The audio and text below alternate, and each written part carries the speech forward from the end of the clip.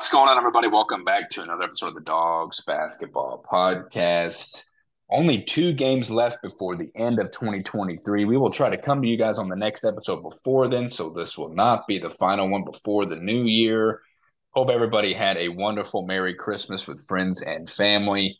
Heading towards that uh, aforementioned new year. I'm Nick Malone, joined by Noah Lurch. And Noah, this is like I said, we're close to the new year already, which means we're here with conference play, and we know that's what we start off with tomorrow.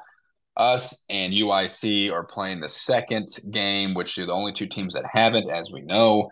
But other games start in the new year, and it starts with this, and we'll touch on the blowouts, the expected blowout of USI that was that Friday night. But it's really exciting to know that conference play is here. What's going on?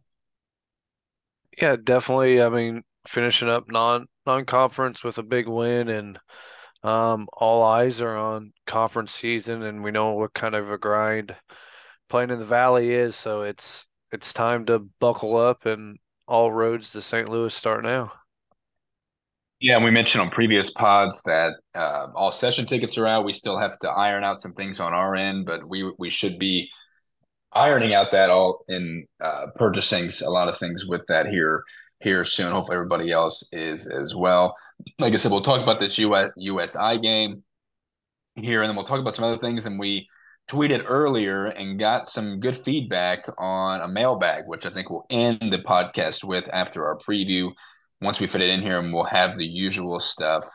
Otherwise, Noah, let's dive into the Screaming Eagles game. I didn't go. I had family in town. Was with them. Wasn't really. I was kind of feeling under the weather as well. You went to this game, and so in terms of just takeaways and things we'll talk about, I'll get your perspective a little bit more. It was a great crowd, and the blizzard was a thing. You could talk about how that was for someone that was there. But even for a Friday night, and even if they're showcasing the blizzard itself, against a lowly opponent, there could be some local people making the trip on their end and stuff. But it was a really good crowd. Um, your thoughts on that overall, and then dive into. I just had it on here. One of the main takeaways of the game was who wasn't there. You can just touch on that, maybe some things we've heard, and then I had some takeaways here, but other stuff that you took away from this game from beginning to end. Like I said, and this blowout, 31 points. Yeah, it definitely was one of the best crowds of the year so far, and yeah, the blizzard was definitely pretty lackluster. If you're there in person. I sent you a video of it, and it just it was a decent idea, I think, but just didn't end up being very well. And now they're planning doing the balloon drop again tomorrow, so tomorrow night. So they're coming up with creative ideas, trying to get more fans there, and obviously with a large crowd, team took care of business like we expected them to. Yeah, exactly. And as I said, there was, Kate Hornecker wasn't on the bench, and that was one of the things you took. You texted me and said, "What could it be?" And obviously, we don't exactly know the reasons behind it. Could be stuff with his injury, could be just, anything in general. That was one of the biggest things of this. No Cade. We know that he's really not close to returning. We haven't really heard an update about him since the start of the year. He's had the boot, was on the scooter, hasn't been on that in a while. But that's just something to monitor there. Um, but overall from the game, I mean, uh, as this is a game clearly we needed to win big, and we're definitely glad that we did. Clarence, had a lot of energy at the start of the game, which was good, and we continuously talk about, if they finally find ways for Scotty to play, that means Clarence has to up his game a little more to know. Again, if Scotty comes in for me, I'm upset, sure, and I'm going to make sure they don't take him out for me again or take me out for him again, kind of thing. So Clarence definitely set the tone. He was, active on the boards. He was active in shot attempts and stuff, and they weren't the worst kind of shot attempts exactly. But he was active, which was great to see. And just in general, because you said you were there, saw the blizzard and stuff, definitely lackluster. I was just thinking to myself, I don't remember the last home game I wasn't at and that I watched on TV. It's been a long time.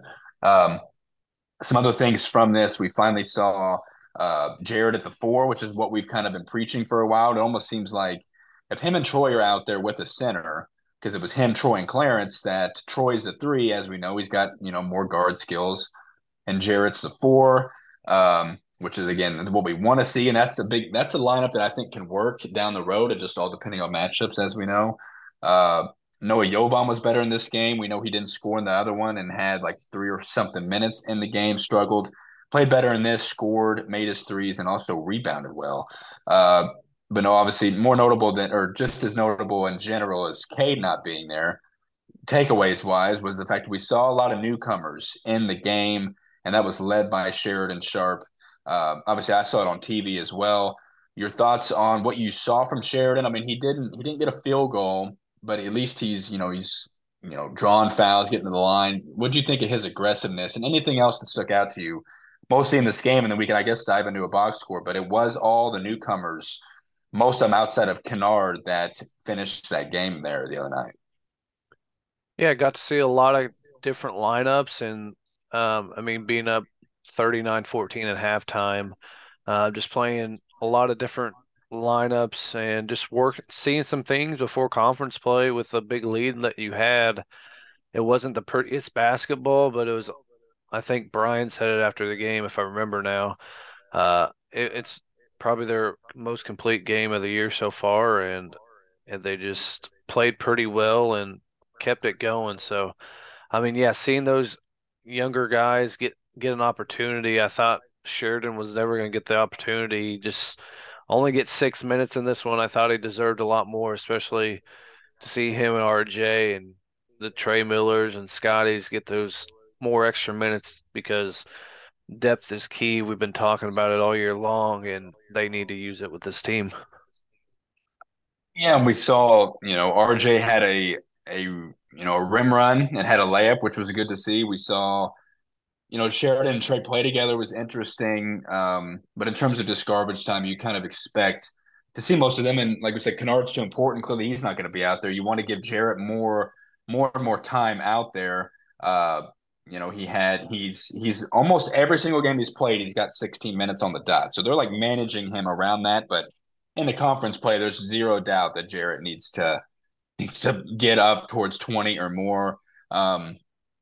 But other than that, yeah, I mean, again, this is garbage time wise, seeing those guys and their chemistry compared to like what you could see. Because again, if you saw RJ with a nice layup, you'd see him on one end, not do great on defense kind of thing. So again, the guys you don't usually see are going to show, semi bad signs to where, okay, yeah, then they're not going to be part of that rotation. As we know, AJ Ferguson could come back tomorrow. We don't know this at all.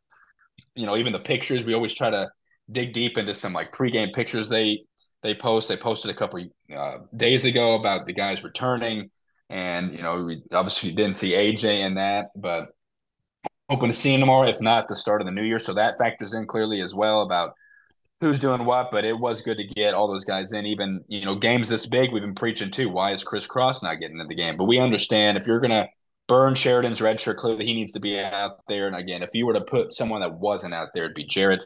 But you had to throw in. You had to have some kind of size out there near the end. But everybody who played scored. And I mentioned Sheridan got 3 free throws to fall. He, like I said, got to the rim, preached what Brian wants him to do was to get to the rim and what he does well.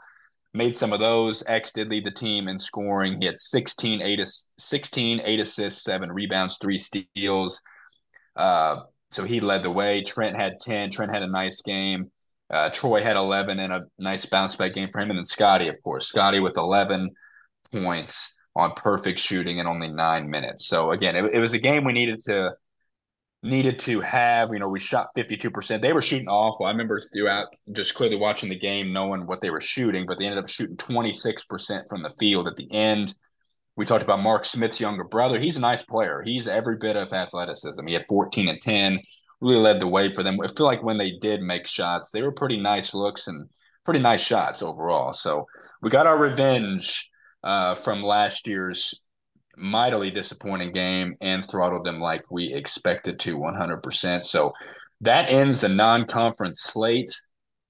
And Noah, before we jump into obviously around the valley, some other stuff, the record of non-conference is what we predicted. I remember, I guess, going through 8-4 in my head and thinking that and predicting that. And obviously having an Oklahoma State loss and an Austin P win. So that's flip flop, but the record's still the same. Your overall thoughts on non-conference, what we did, what you liked. Obviously, this could even feed into we'll talk when we talk about the mailbag. Some people have asked us about what a surprise is this year or something. You don't really have to say that, but in terms of non-conference wise in the games, we've left some on the board there, and you could honestly make a case we could be undefeated. Noah, your pros and cons of this 2023-2024 non-conference slate.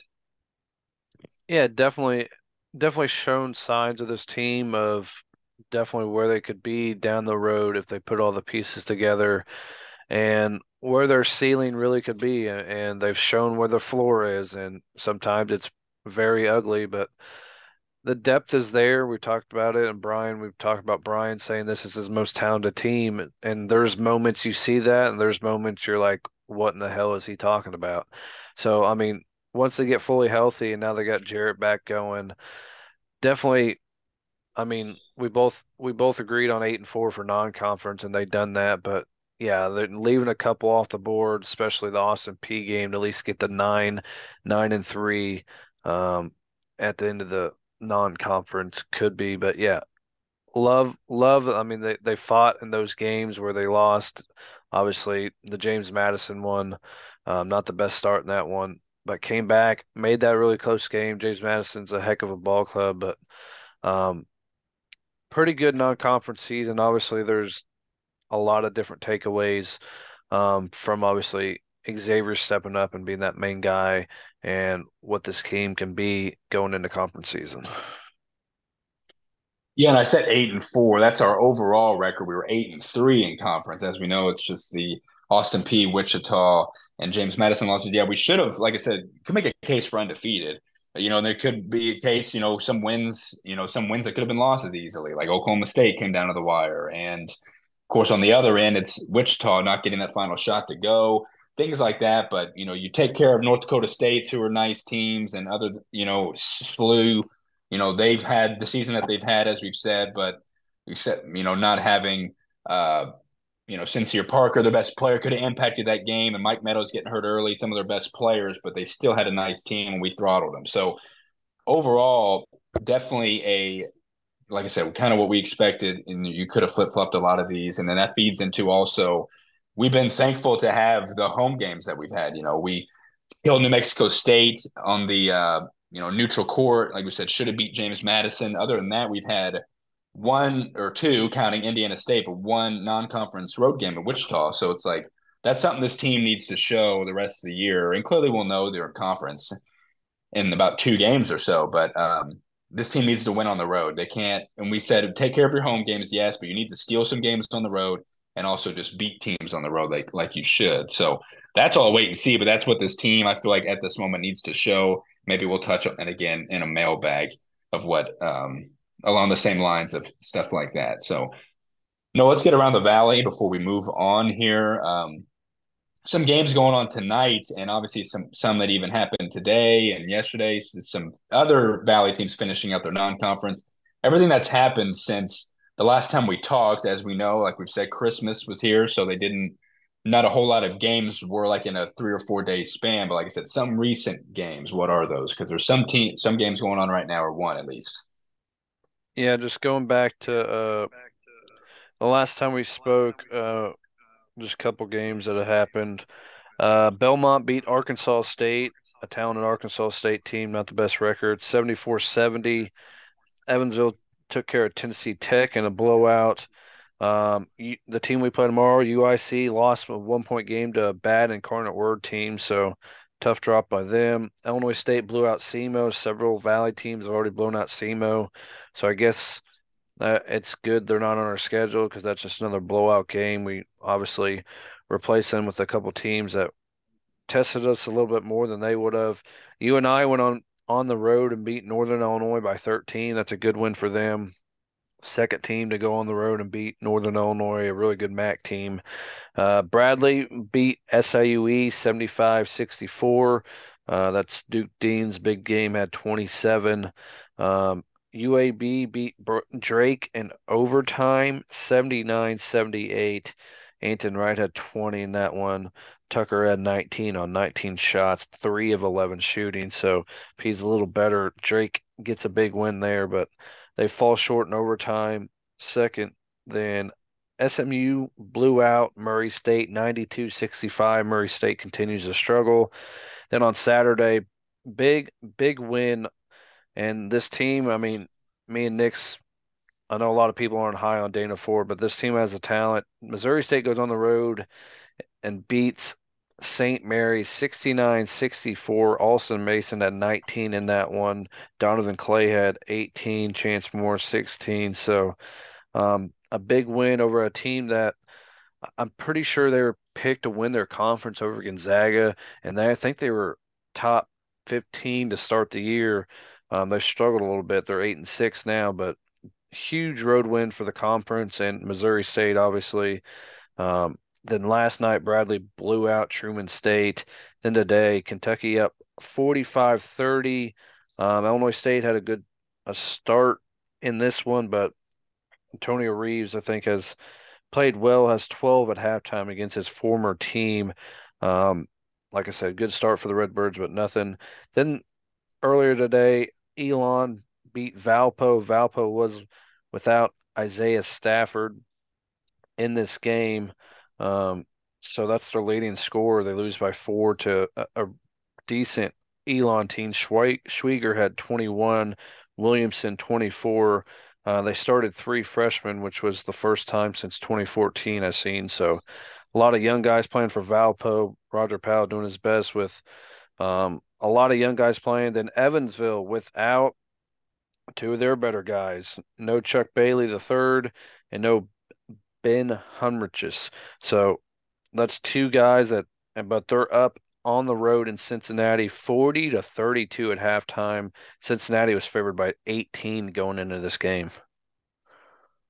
Yeah, it's wild. I mean, it just shows that Evansville just, isn't a pushover this year. We were kind of talking freely about just like wins in the conference, just like, saying it in general. And it's like, well, Evansville could get, 6 to 10 wins this year. They could win some games that you wouldn't expect them to. I mean, they already have one in conference. It was a big home win. But doing this without their 2 best players is kind of crazy. We know they still have Strawbridge, and he's a top 3 player on that team, but just how great Chuck Bailey's playing and Hummerkaus is incredible, honestly. So that's crazy. I think Cincinnati's missing some guys too, but not to the caliber of like importance to their team like Evansville is. Hopefully they hold on, no doubt. And yeah, I was watching a little bit of Illinois State. They were playing well. Miles Foster for sure. He hit his first career 3 in that first half, apparently, according to their Twitter.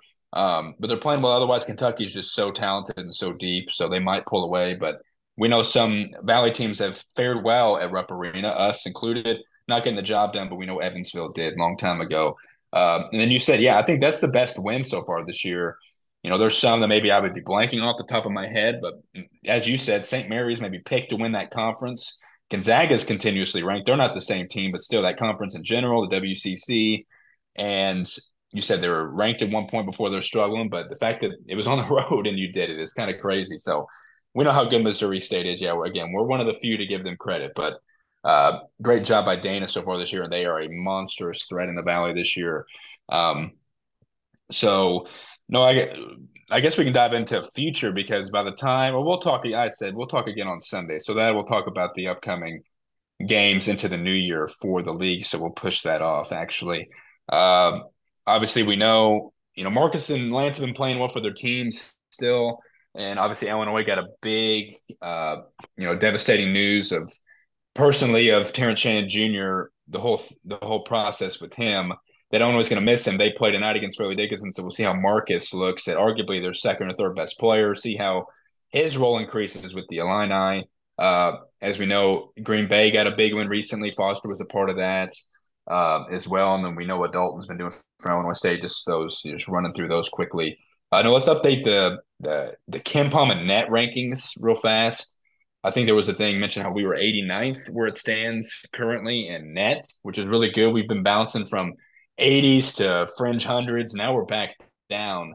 And we want to stay within top 100, as we know, and staying within, obviously we're top 90, want to get within the 80 to 75 range, just kind of obviously for the trajectory wise. What is like I said, besides that, if you want to name off any other teams that stick out to you in the top 89, we know the teams that are ahead of us, I guess. And then what's the KEN-POM look like? Yeah, Indiana State is still best in the conference. They're at 24 right now. They did get to like 14 at one point. They've slipped a little bit, obviously. Um, then obviously James Madison, the team we played, they're at 32. But other teams in the conference, looking at where they stand in the net rankings, to scroll down, Drake at 74.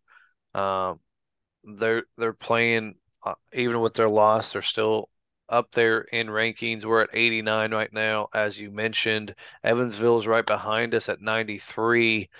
Um, so the Missouri State at 98. So we got quite a bit of teams in the top 100. So it's been a solid non-conference season for uh, the conference. We talked about it, how they could finish pretty good, some decent opportunities. Bradley's down at 132. Obviously, you know, they did get Connor Hickman back last night off injury, so hopefully they get better, but they had a struggling non-conference going 7-5. But for KEN-POM, we know we've been floating around, but we're at 103 right now. So that's if we can get into the top 100 in both, that would be pretty good. Missouri State's right behind us, 104. Then UNI's at 106. If I scroll up here, I think Indiana State, looking where they at because obviously we know um, they're in the like I said, they've been up there in net, but Drake at 72. I'm scrolling to see where Indiana State is, but I can't see them off my 60. I think it says there's 60. 60. Yeah, right there. So, I mean, I don't know how you're 23rd. I don't know the difference. Obviously, there's a lot of differences in KEN-POM and net, but them being at 60 in KEN-POM and 23 in net, that's pretty big difference. Usually, you're right, maybe 10 or so spots off each other in either one. But yeah, I mean, us being at 103, like I said, for what we did in non-conference say Bradley at 125, so they're pretty close with their net. So we have a lot of teams, probably UIC.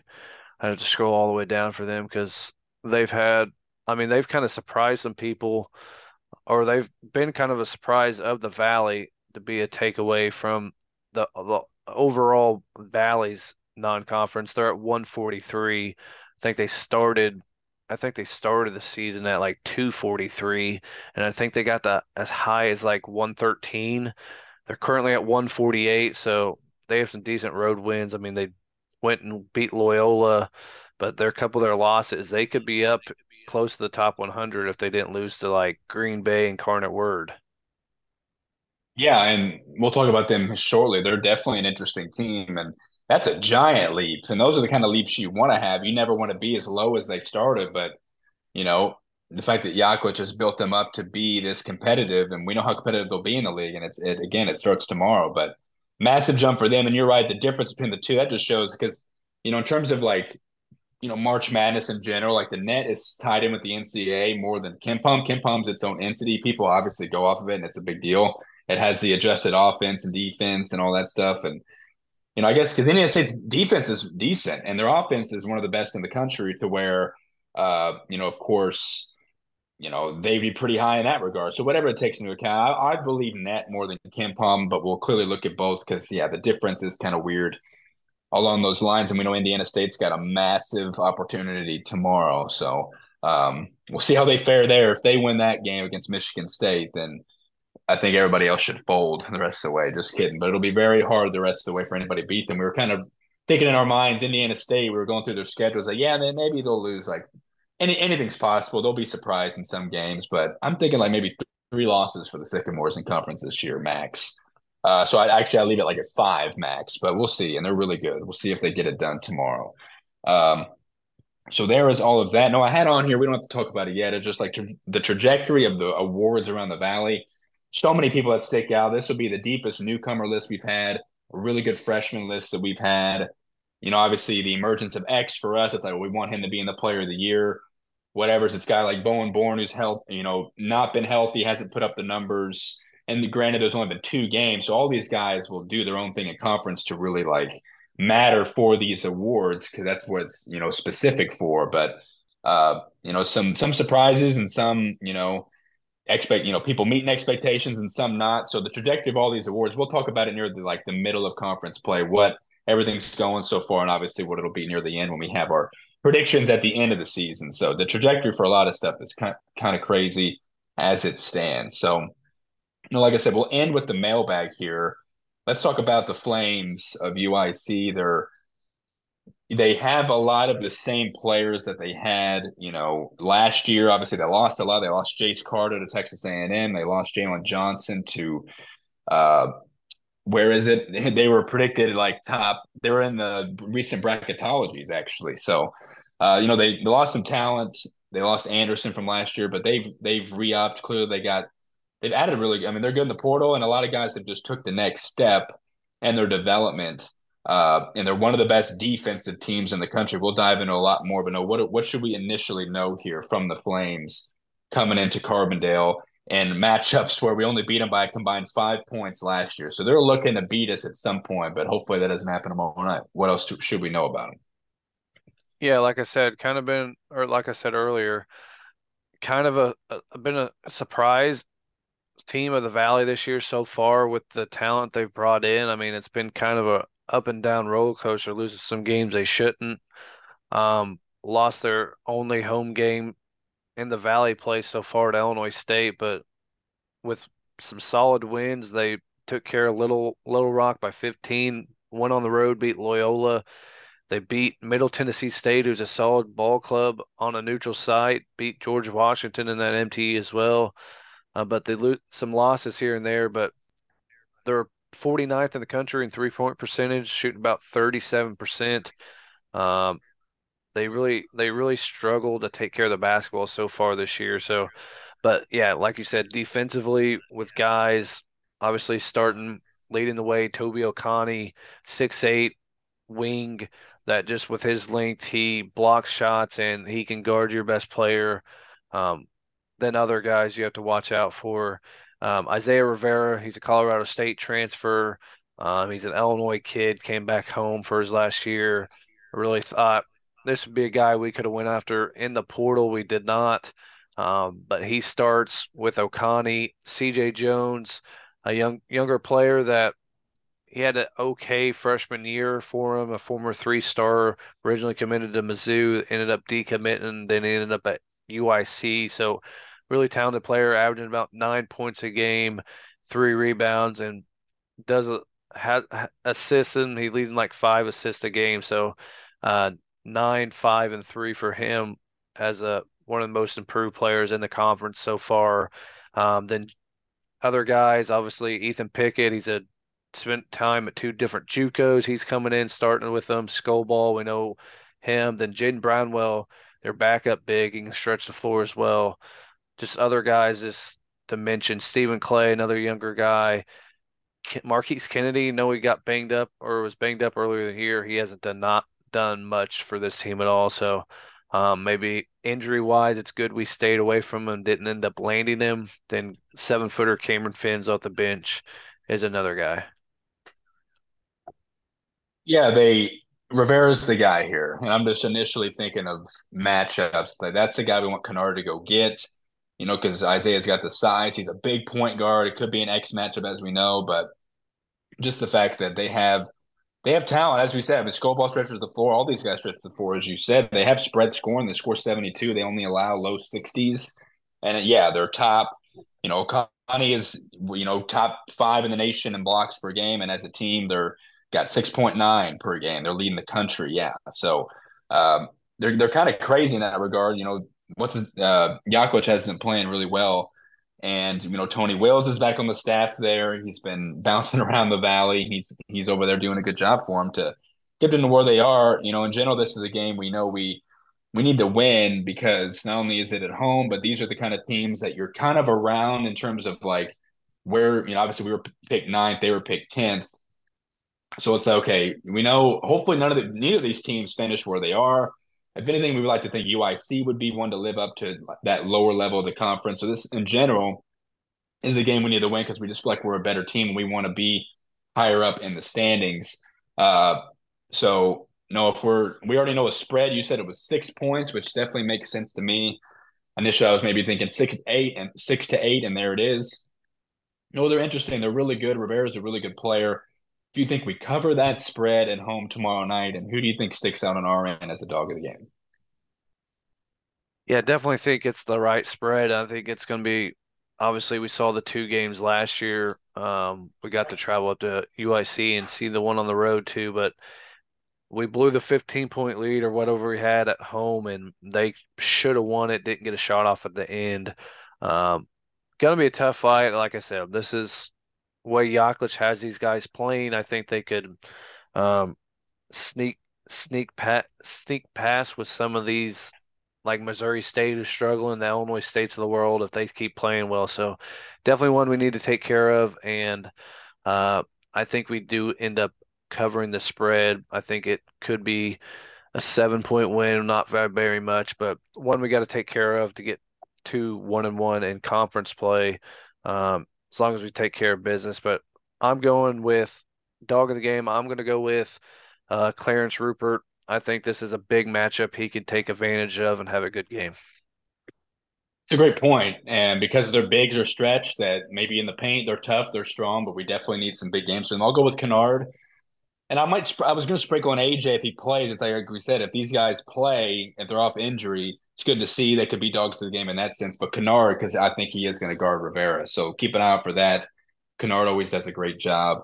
Um, yeah, I'm thinking. I think it's going to be a close game. That's if we win by more than 10, I'd be surprised just because we know how talented they are and defensively. Offense could be hard to come by. So yeah, need to get to 1-1 because as we know, there's games coming up that we feel like we have good, advantages in and good chances too. So obviously we need to not start 0-2. That'd be a tough start and get to, read off these wins and get to a favorable record before some of those really hard conference games come up in the new year. So that's the matchup. So, no, quickly here, let's end with this mailbag. Some questions that we had. I kind of had a late tweet.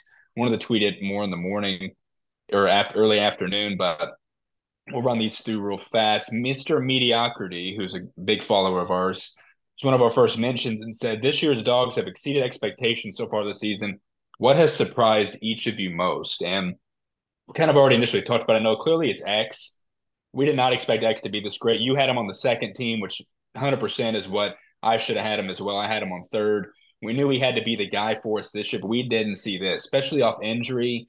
This is one of the biggest surprises in the whole country. I mean, he's on people, small draft accounts are talking about him. He's on these fantasy drafts for people who cover college basketball and stuff. He's one of the best mid-major players in the country, one of the best players in the country.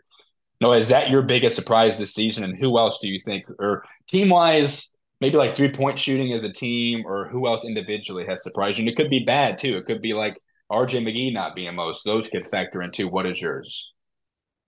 Yeah, definitely. Obviously, outside of X, I mean, obviously X leading second in the country in scoring, leading the conference by 5 points, and not only leading the conference in scoring, he's leading the conference in assists, beating Darius DeVaro out right now and CJ Jones of UIC. So this guy and what he does defensively, taking away guards of the other team. But yeah, I'd say the other biggest surprise would be the whiffs on the transfer guys out excluding Jared Hensley. I mean, outside of that, I mean, it's just surprising that just where, I mean, obviously we talked about a lot where RJ came from, and obviously being high on a younger guy and Trey Miller just hasn't clicked yet for him here, but obviously there's time for him, but RJ has no time, and we barely see him the rest of the way, especially if AJ's healthy. So I'd say the whiffs on the portal, I mean, it's been a problem for this coaching staff. Yeah, Jarrett's for sure a hit even through 3 games. Jovan's hit or miss, but we need to count on him. I don't think the other guys we can count on as much. But yeah, I think we just over, and especially me, I'll take the blame for overdoing it on the potential of a lot of these guys, knowing that Trey was still a freshman and coming to a higher level. Should have expected it, and we knew it was there. And of course, I was harping on it most, but definitely, yeah, definitely the struggles of some of these new guys, and yeah, Trey's got a long way to go. Uh, for sure, X, maybe Trent's healthy emergence from three. Other than that, it's kind of been what we expected, a steady team. I think the offense as a team overall has been a nice surprise. And like I said, the 3 point shooting, I would think. So thanks for that. tweet Mr. Mediocrity, and then we have one MVC commenter. Who do you guys think Sheridan Sharp or Trey Miller will submit themselves as the backup point guard? No, I think it's too early to tell for Sheridan. I think he's still got to work his way in here.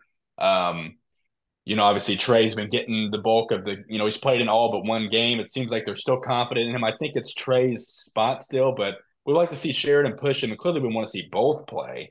But in conference season, no, that's maybe far-fetched to see Sheridan play much. This seems like Trey Miller's job. Your thoughts on that? And then give me your overall final thoughts. Yeah, I mean, my answer for that question is I don't think there is a backup point guard. I think X is going to be ridden 40 minutes, and it's a shame it is, but I just think it would be Trey if he does get spare minutes. But we've seen Troy running the backup point sometimes, so maybe Troy is the actual answer. But yeah, definitely excited for get back into action, getting back in the arena, and starting, like I said, the road to St. Louis. Yeah, and I agree with you. X is going to get 35 or more minutes a game. He's going to get more than that. He is going to play borderline 40 to where, yeah, this question might be moot in that point. But if we were to pick one, it's definitely Trey. And as you said, Troy could be that as well. We'll see Troy handle the ball as well. And we have some other questions, but they're more like futuristic ones as aside from the current team. So we'll save those. But everybody, feel free to keep messaging us, DMing us if you have anything that we want us to talk about on these pods throughout the whole conference season. We'll be here to discuss, and we want to get the mailbag portion going more and more. So we'd appreciate if you guys did that. And we appreciate the guys who let us know and said something earlier today. So yeah, it's definitely a game we need to take care of tomorrow. Conference play is here. It's the best time of the year. And like I said, this isn't the last episode of 2023. We'll talk to you guys more than likely on New Year's Day or New Year's Eve day on Sunday, hopefully with a win that gets the Dogs to 1-1. So for Nick Malone, No lurch. as always, see you guys on Sunday. Go Dogs.